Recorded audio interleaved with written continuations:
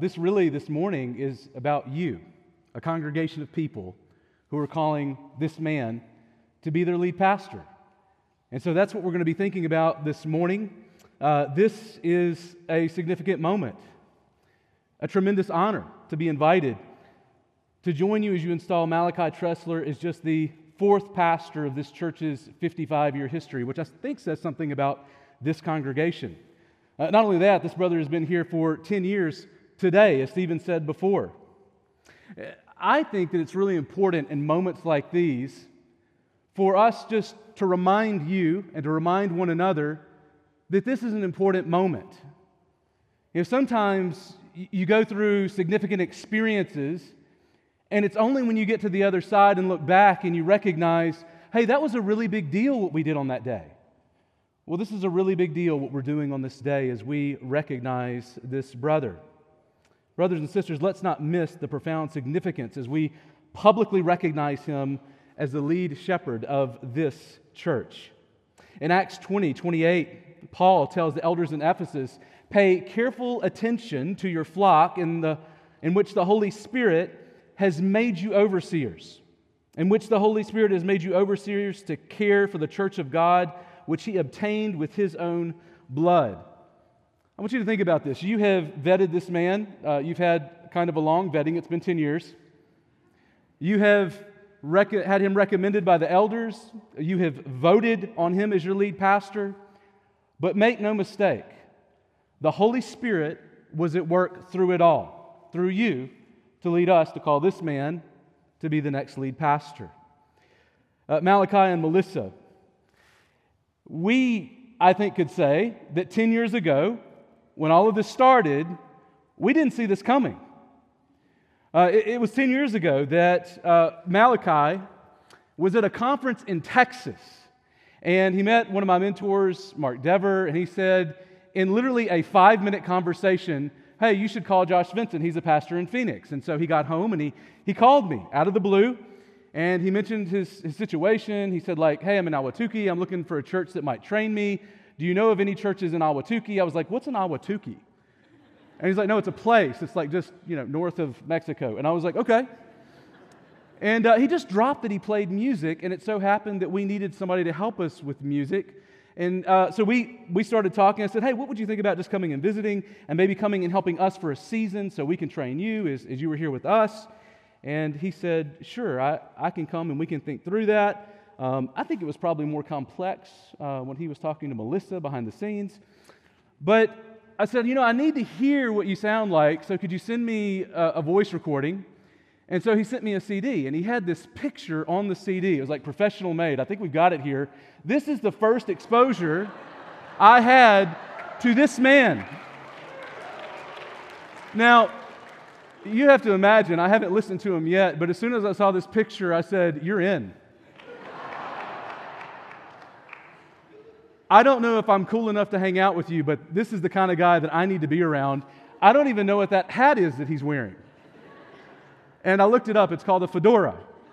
Ruben can tell you about those kinds of things. But the thing that really impressed me was that after talking to him, obviously the photo was very impressive, and talking to him, I listened to his song, and I was like, wow, man, the music really meets the hype. He's a good guy. He's gifted. And he loves hats, right? And so I thought, Malachi likes all kinds of hats. He likes all kinds of hats. He likes hip hats, all kinds of hats. And so we decided to have a hat made for Malachi. It says, Pastor Mal. Brother, come on up. I got this hat for you. We only ask that you wear this all day today. No, I'm joking. You don't have to. You can pass that along. But Mal has been a pastor, but now he's the lead pastor, and when he has that hat on, you know that he's at work. So he convinced Melissa to come here for 2 years to help us with music and receive training. 2 years. He served as an intern, a pastoral assistant, a music director, pastor, and is now going to serve as your lead pastor. He found that 2 years turned into 5, that 5 years.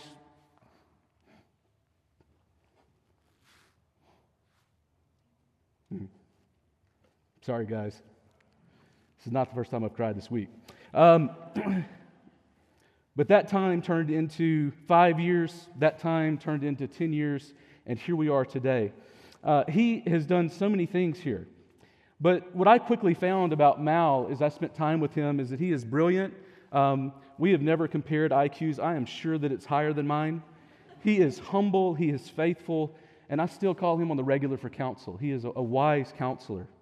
So that 5-minute conversation 10 years ago turned into a 2-year contract, which now, 10 years later, turns into you serving as lead pastor of this church. We did not see that coming, and we have watched you grow. We've watched you grow in leadership, and we've watched you grow in preaching over this last decade. You are a gifted brother. And Melissa, you did not see yourself as a pastor's wife, and yet here you are. And we have had the privilege of seeing you blossom alongside Mal. You've modeled a love for Christ and for your children in good times and bad, and for the church. You are fun. If you don't know that, you haven't spent time around her. She is a gifted and precise encourager when she comes to you. She does not come with empty encouragement. She comes with specific, targeted, sniper-like encouragements. She is wise, and she has a backbone of steel. Don't mess with her. The Holy Spirit has been at work amongst us, doing things that we did not expect to bring us to this moment. And so my charge for Mal, along with the other elders this morning, comes from 1 Peter 5, 1-4, a very familiar text. You'll remember that Peter promised not to desert Jesus, that he would not abandon him in Mark 14:29. But less than 24 hours later, Peter famously denied Jesus 3 times as he approached the crucifixion. You can't help but think that Peter's threefold failure is in the back of his mind in John 21:16. Is Jesus 3 times asks Peter, "Do you love me?" And 3 times Peter says, "You know I do." And he says, "Then I want you to feed my sheep." And that really sets the stage for my charge for you, Mal, along with the other elder brothers who are here today, here at TBC. Now, if you're taking notes, this is a good place to write down our main idea. And it's going to be very poignant this morning because of the occasion. It is this: Mal, shepherd trinity with an eye toward the return of the chief shepherd. Shepherd trinity with an eye towards the chief shepherd. Now, first, notice in verse 1, you'll notice that Peter says pastors need to grasp Christ's sufferings in one hand while reaching for Christ's return with the other. You need to be gripping both of these things. That's what pastoral ministry looks like. Now, up to this point, you'll remember that Peter's been encouraging a congregation that's been bombarded with all kinds of external sufferings. They've been hit from all sides in all kinds of different ways.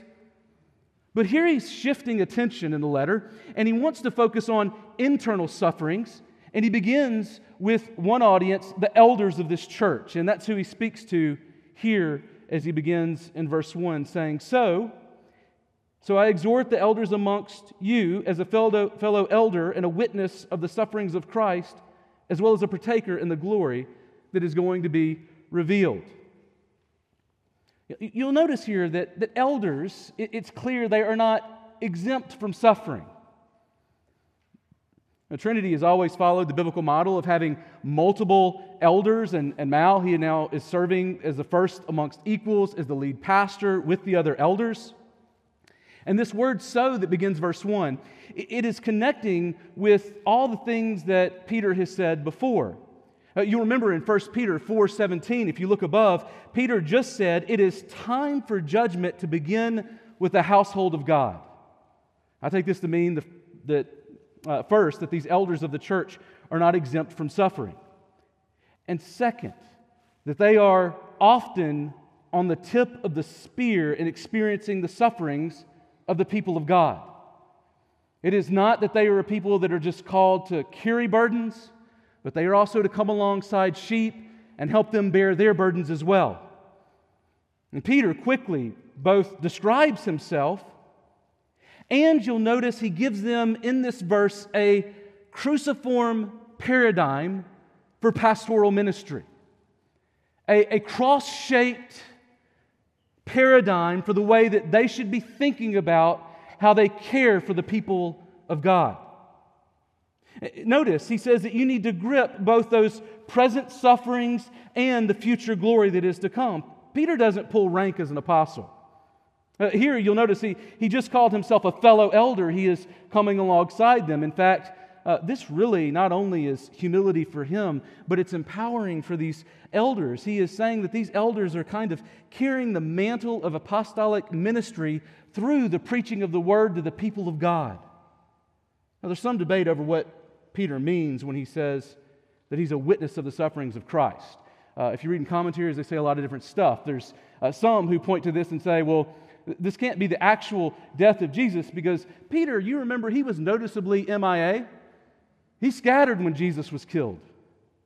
There are others that say, well, I think you're pushing this a little too hard. If you're saying that he didn't witness Christ's sufferings, because maybe he didn't see the exact event, but didn't he see all of the events immediately before and immediately after? I found another commentator who wrote this. Paul Achtemeier says, people bear witness to Christ's sufferings by themselves participating in such suffering for the sake of Christ.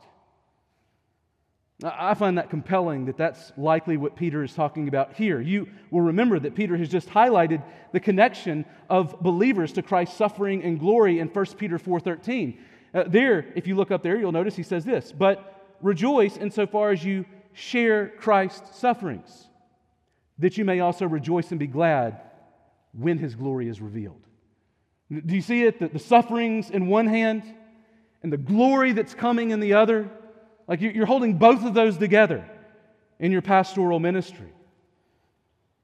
See, present suffering followed by future glory is the pattern of ministry established by Jesus Himself.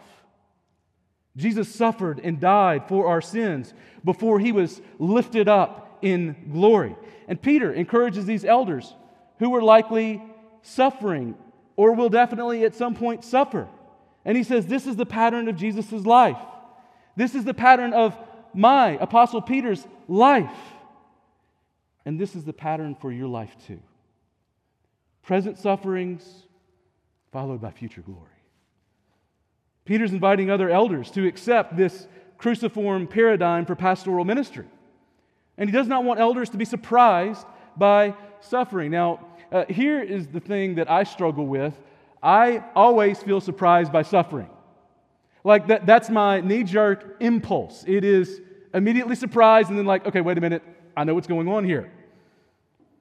I'm grateful that after the last 20 years, I am a little less surprised than I was before. But I still need to hear from 1 Peter 4:12 on the regular, where Peter says, do not be surprised when you face fiery trials, when they come upon you to test you as though something strange were happening to you. This is not a strange version of Christianity. This is normal Christianity. When sheep get struck, they run to the good shepherd who was struck for them. And shepherds, they are unique in that they are called to care for sufferers as they suffer. I still remember meeting with a number of lead pastors. We were meeting together to talk about dreaming of something together. And I remember as we were talking, one pastor, we were praying for one another. And he mentioned that he was struggling with his lupus. We had another brother who said that he was struggling with Crohn's. Another brother had a child who had attempted suicide in recent history.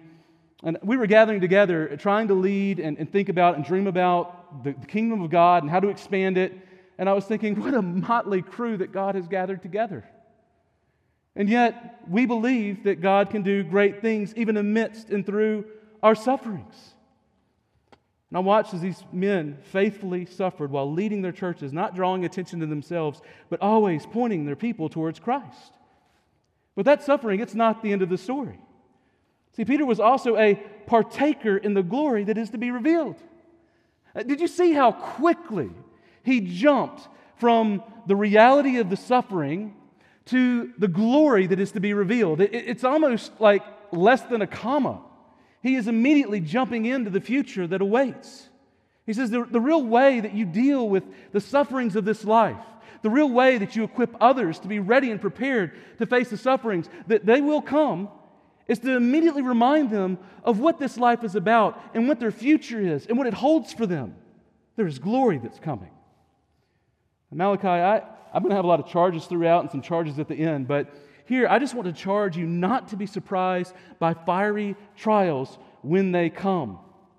Brother, you're a man with sturdy hands in difficult situations. I am grateful for that. Continue to be faithful. I charge you to keep future glory before your eyes so that you are always ready to preach hope to suffering sheep. And I charge you to fight to model that hope of future glory both in your home and outside of your home before believers and unbelievers in times of success and times of suffering to the glory of God. Well, that's the point of verses 2 to 3, isn't it? The point is, in verses 2 to 3 that we're about to look at, is that if you lose sight of future glory amidst present sufferings, you will not shepherd well. You will not shepherd well. If you are noticing that there's some tendencies in your shepherding that aren't going so well, that you're being harsh or not showing fruits of the Spirit, not feeling fruits of the Spirit, maybe your wife's giving you strange looks, it is probably because you have lost sight of future glory, at least in some part. Because notice, second, you need to shepherd your sheep. Shepherd your sheep in verses 2 to 3. Now, Peter spoke to the elders in verse 1, and here he adds another title to elder, which is shepherd, and overseer, which are all titles for the same role. So Malachi, he's going to be your pastor. He is an overseer. He is an elder, along with the other pastors, elders, overseers. If you want to come up with a fun title for Mal, like bishop, you'll have to get him a new hat, but I think that would be great.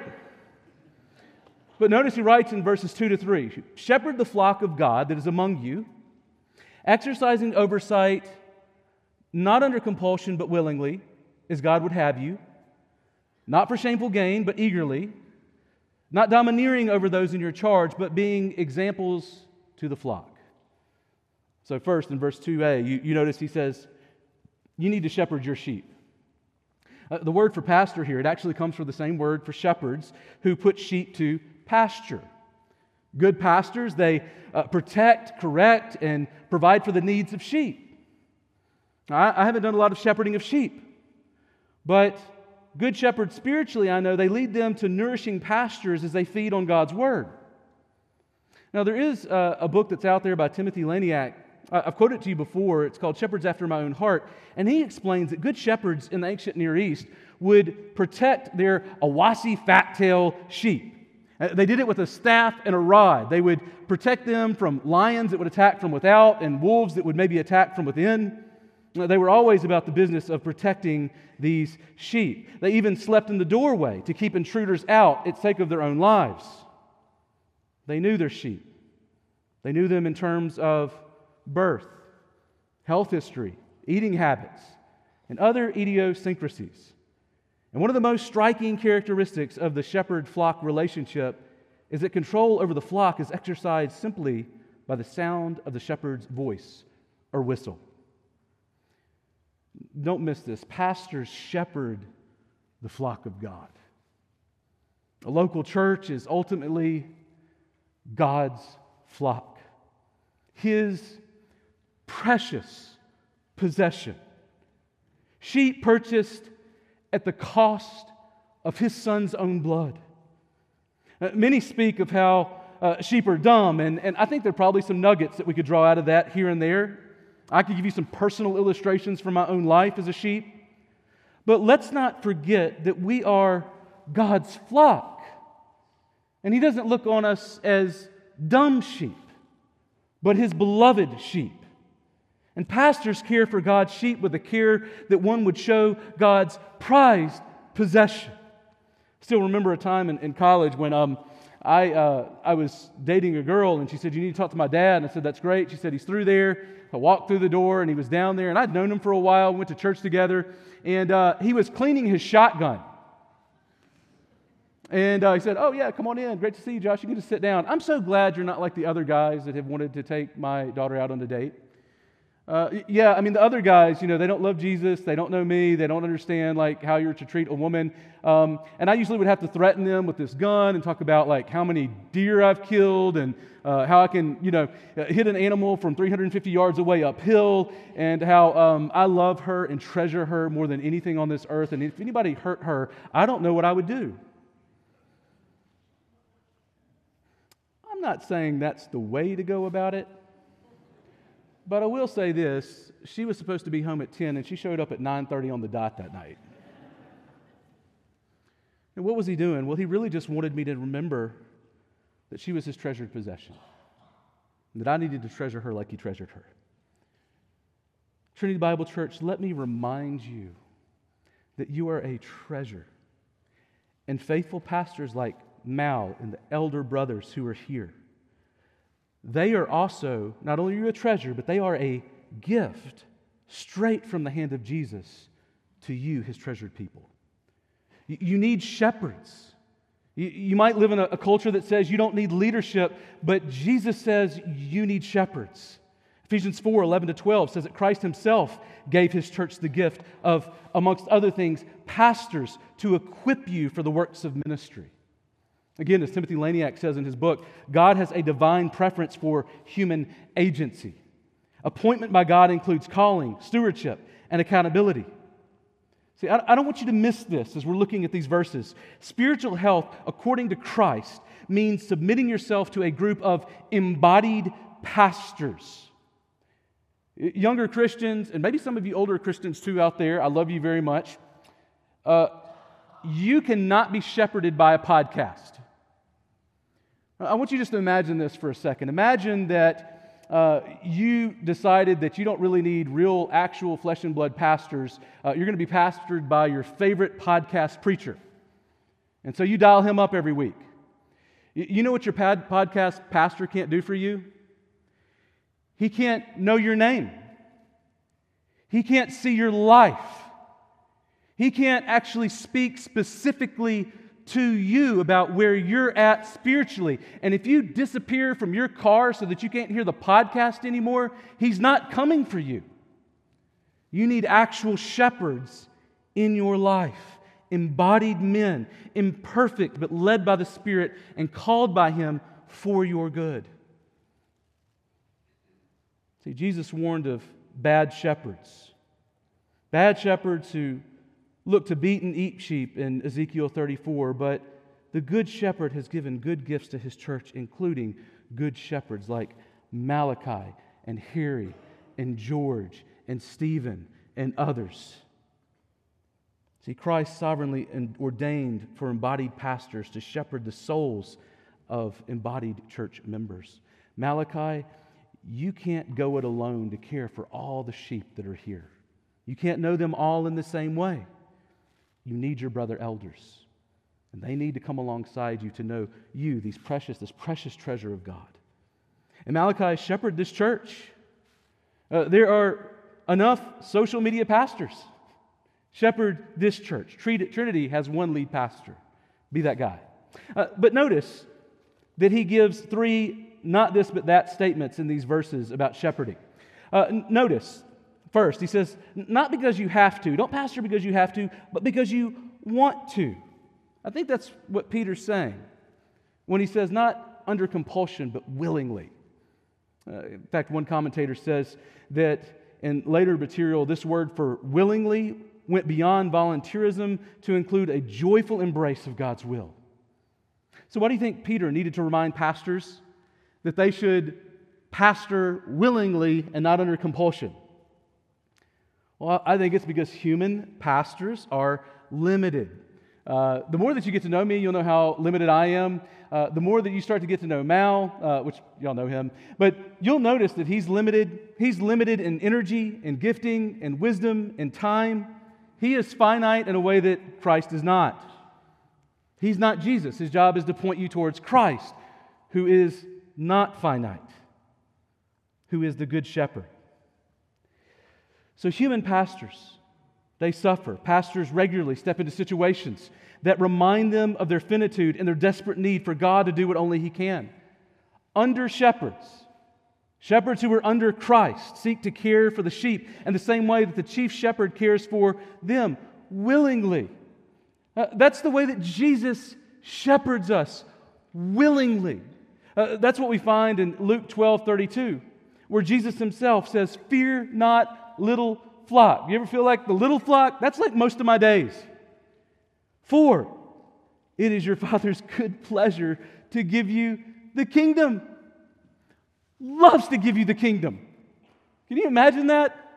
The kingdom of God. That's the reality that we live in. And now, let it continue to be your good pleasure to take care of the flock that God loves so much. You need time.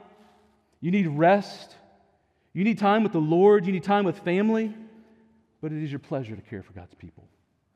Not greedy for dishonest gain, but eagerly. Paul warned Titus not to appoint elders desiring dishonest gain in Titus 1:7.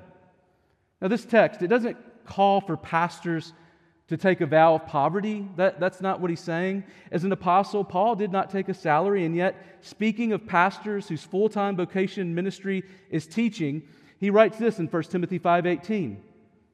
"You shall not muzzle an ox." So Mal's the ox this morning. You have other oxes.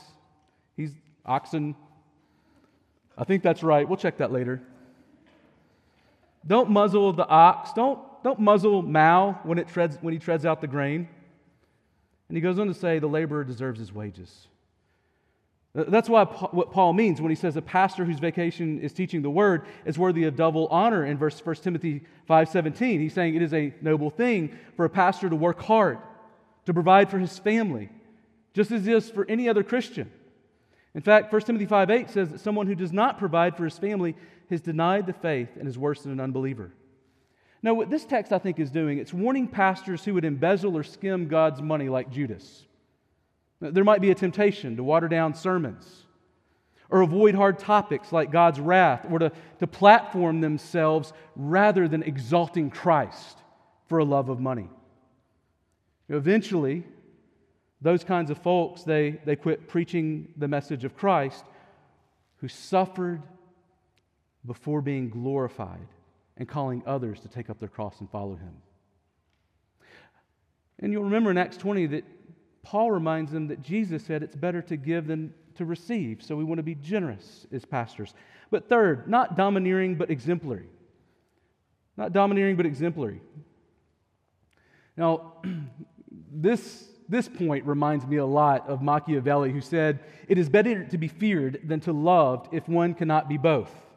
Like, if I got the choice, love and fear, I would rather have them fear me. I think they're going to respond better than if they love me.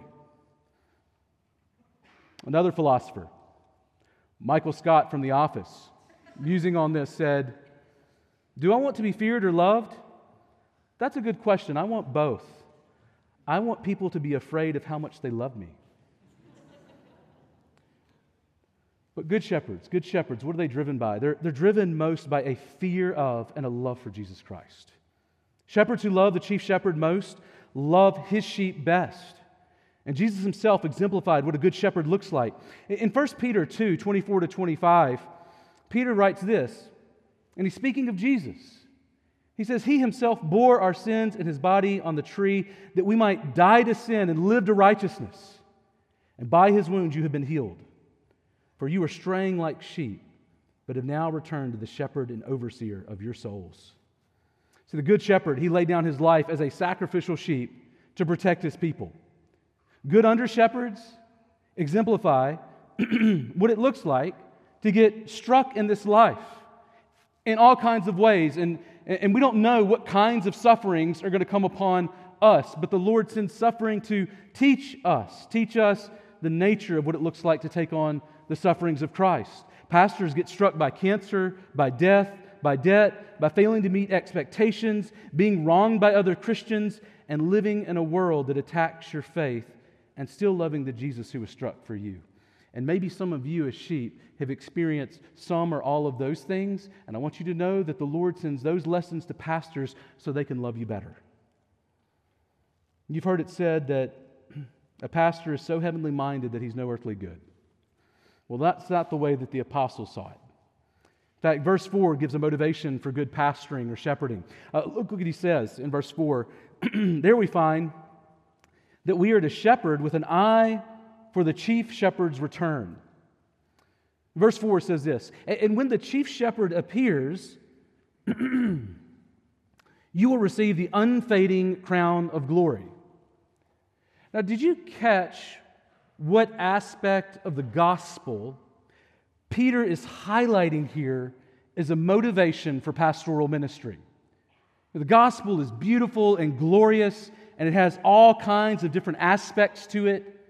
But there is one that he is really honing in on, particularly here, as a motivation for pastoral ministry. And it's the second coming of Jesus, when Christ returns. This coming, I believe it comes with two parts. It comes with responsibility and it comes with reward. Now we know that Jesus is the Good Shepherd. From John 10, He's called the Great Shepherd, and Hebrews 13:20. And here we find He is referred to as the Chief Shepherd. This unique term, Chief Shepherd, highlights responsibility. Every pastor that the Chief Shepherd will return and find, they will have to give an account. In fact, one of the verses that we talk so much, Mal, you've probably heard me use this verse tons when I talk about pastoral ministry. It's Hebrews 13:17, where we are reminded that every Christian is called to submit to their leaders as men who will have to give an account for their souls when Jesus returns. That'll wake you up like coffee in the morning.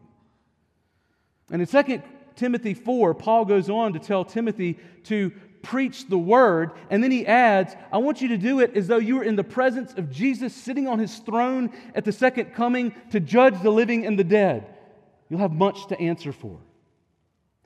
But also all the other shepherds, because Jesus is the chief shepherd, are merely under shepherds. I mean, that's something that helps keep you low, knowing that it's not your treasured people ultimately. They are Christ's people. We are Christ's people. And all shepherds are merely under shepherds of Jesus, waiting His return and His reward as well. You'll notice that here, for caring for His precious exiled sheep as they await His return. You notice, their jobs are temporary, but their reward is not. He reminds every pastor that the reward that they look for, it's not fading, it's not rotting, it's not rusting, it's not passing away like the treasures of this world. It's not like Bitcoin. You invest in it one day, everything, and then it's all gone. No, this treasure is a treasure that lasts. And we are told here that good pastors, they will receive an unfading crown of glory. This crown, I think, is different than the crowns of the Greco-Roman world. Crowns that were given for earthly achievements like competing in athletics or winning a war. No, these were wreaths that were given that would fade over time. You're getting a building that has your name on it, one day it's going to fall. Having a trophy, maybe even just for participation, but a trophy nonetheless, it's going to break and be thrown away at some point. But not this unfading crown of glory. This crown, it could be eternal life itself, or it could be a reward for elders. The use of crown in some places in 1 Corinthians 9:25 speaks of this, a kind of crown, as entrance in the eternal life itself. But I take it that uses elsewhere in the context here supports what Tom Schreiner calls the greatest reward conceivable when the eschaton arrives, when Jesus gets back. A great reward for faithful shepherds that we have to look forward to. I've been charging you throughout, but Malachi, let me offer some final specific charges. Things that I've written down. You don't have to write them down now. I will send them to you.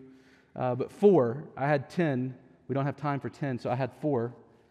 And here they are. First, I charge you, don't shrink. Don't shrink. Don't shrink from declaring the whole counsel of God. In Acts 20:27-28, Paul is handing over his ministry to the elders in Ephesus. And he tells those elders, I am innocent of the blood of all. He has a good conscience when he's leaving. Why? For, verse 27, I did not shrink from declaring to you the whole counsel of God. I didn't shrink. I mean, this is a powerful image when you stop to think about it. Paul had plenty of reasons to shrink or to feel small. He had lots of reasons that he might want to be big and bold for preaching the whole counsel of God, and yet reasons also to shrink back and grow small to the task. Some non-Christians, they will mock you and try to make you feel small as they see you. You might disappoint other Christians even as you work and feel small in their eyes. You might feel too young and small to shepherd older saints that you really respect. People with more degrees or success in business might tempt you to feel small, too small for the task. But pastoral ministry, it's not like fighting bears. Yeah, you're going to get lessons on fighting bears today. I've been watching this show called Alone. You can't not watch it, so I'm just warning you, like once you watch, you're stuck. But it's about these men that are dropped into this like remote island in up in the Pacific Northwest, and their job is just to survive on nothing in a bear-infested land for as long as they can, and whoever makes it out the longest or alive wins like a ton of money. And so these guys, like they're trying to survive, and you find them repeatedly coming along and finding bears. And so what they do, what I found their model for surviving amongst bears is to scream loud, acknowledge the bear, talk to it like a person, which is kind of weird when you think about it, but I guess if you're alone for a while it makes sense. But then also to try to make yourself seem big. I'm going to seem big and loud. That's how I'm going to do this. Like, you made me feel small, I'm going to look big and loud, and I'm going to scare the bear off. Because bears are big, and they have sharp teeth. But pastoral ministry isn't like fighting bears. No. You fight to stay low and humble as the under shepherd of the chief shepherd, trusting that the chief shepherd is big, that he's the one that is the shepherd that can fight away lions and tigers and bears, and that your job in those moments where you feel small is not to make much of you or your education or your brilliance or your cleverness or your really cool hats, but of Jesus, and to direct their attention towards Him. We all need more of Him. Be humble. Stay low. Be completely dependent on that chief shepherd of your soul, driving others towards Him and His Word. All of it, Old and New Testaments, trusting that these people need it because Jesus said they do. You don't have to shrink if you're already low. Humbly dependent on Christ. Don't shrink from declaring the whole counsel of God from the pulpit and in the living room. Just continue to share the whole counsel, showing people Jesus from all of the Word. Second, always exalt Christ as the chief shepherd. I could have just included this in point 1, but I just want to make sure it's clear. Every time you preach, make much of Christ. Make Him the hero of every single Sunday. We won't get tired of it. Y'all will not get tired of Jesus being exalted, right? Amen. Third, keep a careful watch on your life and doctrine. Brother, I've been pastoring long enough to see a number of my heroes fall, even as of late. Some have denied the faith. Some have disqualified themselves from sin. Some have taken their own lives. Keep studying the Word to show yourself approved. And do it with your brother elders. Learn it together. Study it and gaze at it together. Keep seeking to be known by others, both in your life and in your doctrine. And at the end of the day, be reminded that you too are a sheep who needs to be shepherded. You need shepherds. Open up your life to your brother elders to help them keep a careful watch on your life and doctrine. You have done this for me so well. Do it from now.